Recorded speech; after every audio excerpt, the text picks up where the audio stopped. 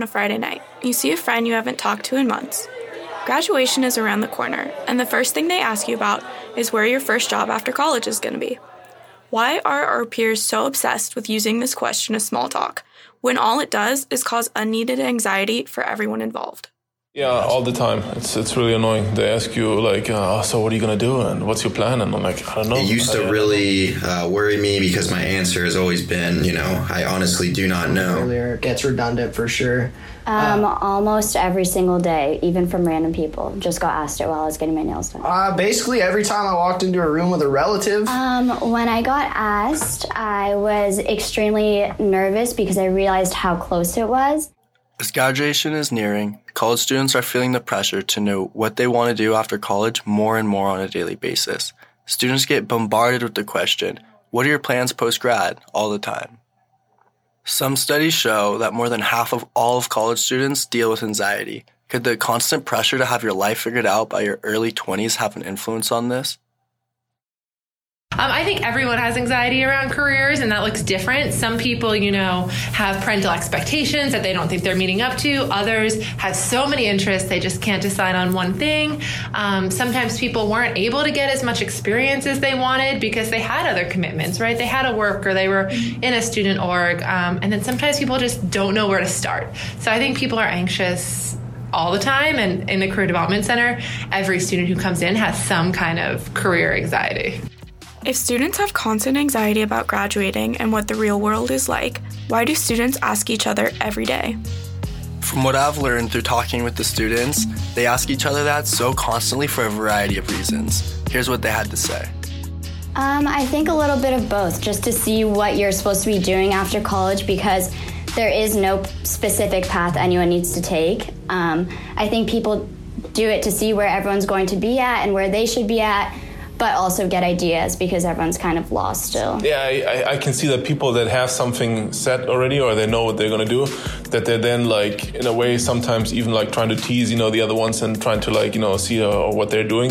And sometimes maybe they just want to, compare like, what they're doing versus another person. Oh, I'm going to this graduate school. Where do you go? So trying to like, everything is kind of like a competition, I guess, for some people. Being a current student at USD, I definitely get asked as well as ask students what they're going to do after graduation. And because personally I don't have it all figured out, I've learned a lot of new ideas and opportunities through hearing other people's stories of what they want to do. I think that's part of the process, talking to your peers and figuring out what sounds interesting, because no one really knows exactly what they want to do during the graduation process. Dr. Tullis is a perfect example of how what you start with is not always what you finish with. I really thought that I was going to become a physical therapist and athletic trainer, and I really had a totally different trajectory. I didn't do a kind of straight to a 4-year school. I kind of worked and I kind of, took some classes at the community college. It was cheap, especially because money was a concern. It was cheap. And I did a lot of things wrong.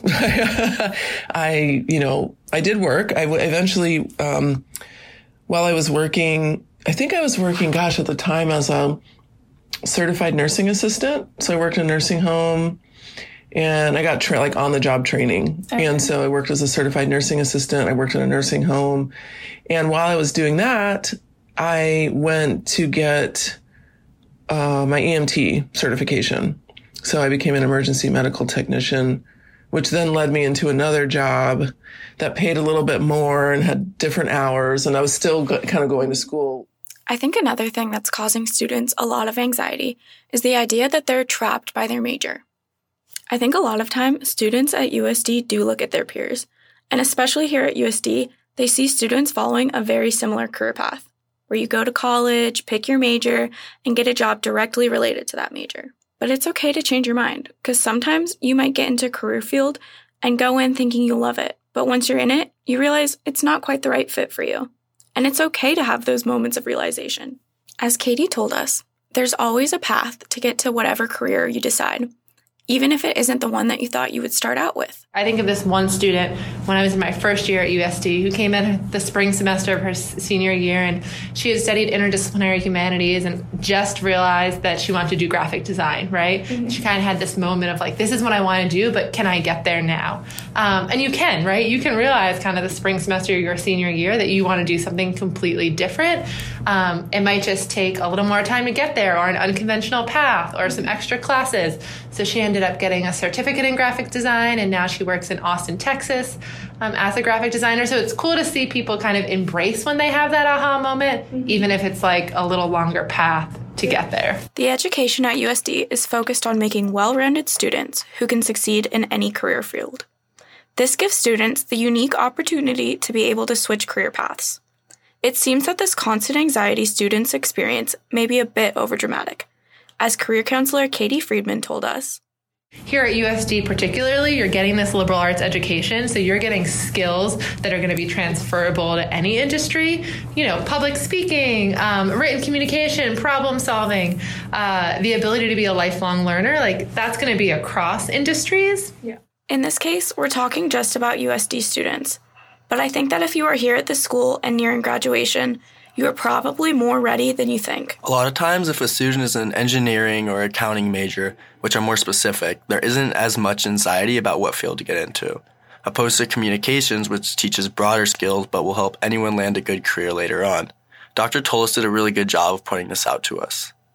And I think sometimes that's a little tricky for certain majors because there isn't a direct job. Like, there isn't a job that's like communication expert. I mean, and there are those types of jobs, but it's not like accounting where you can, you know that if you get a degree in accounting, you're probably going to become an accountant. Yeah.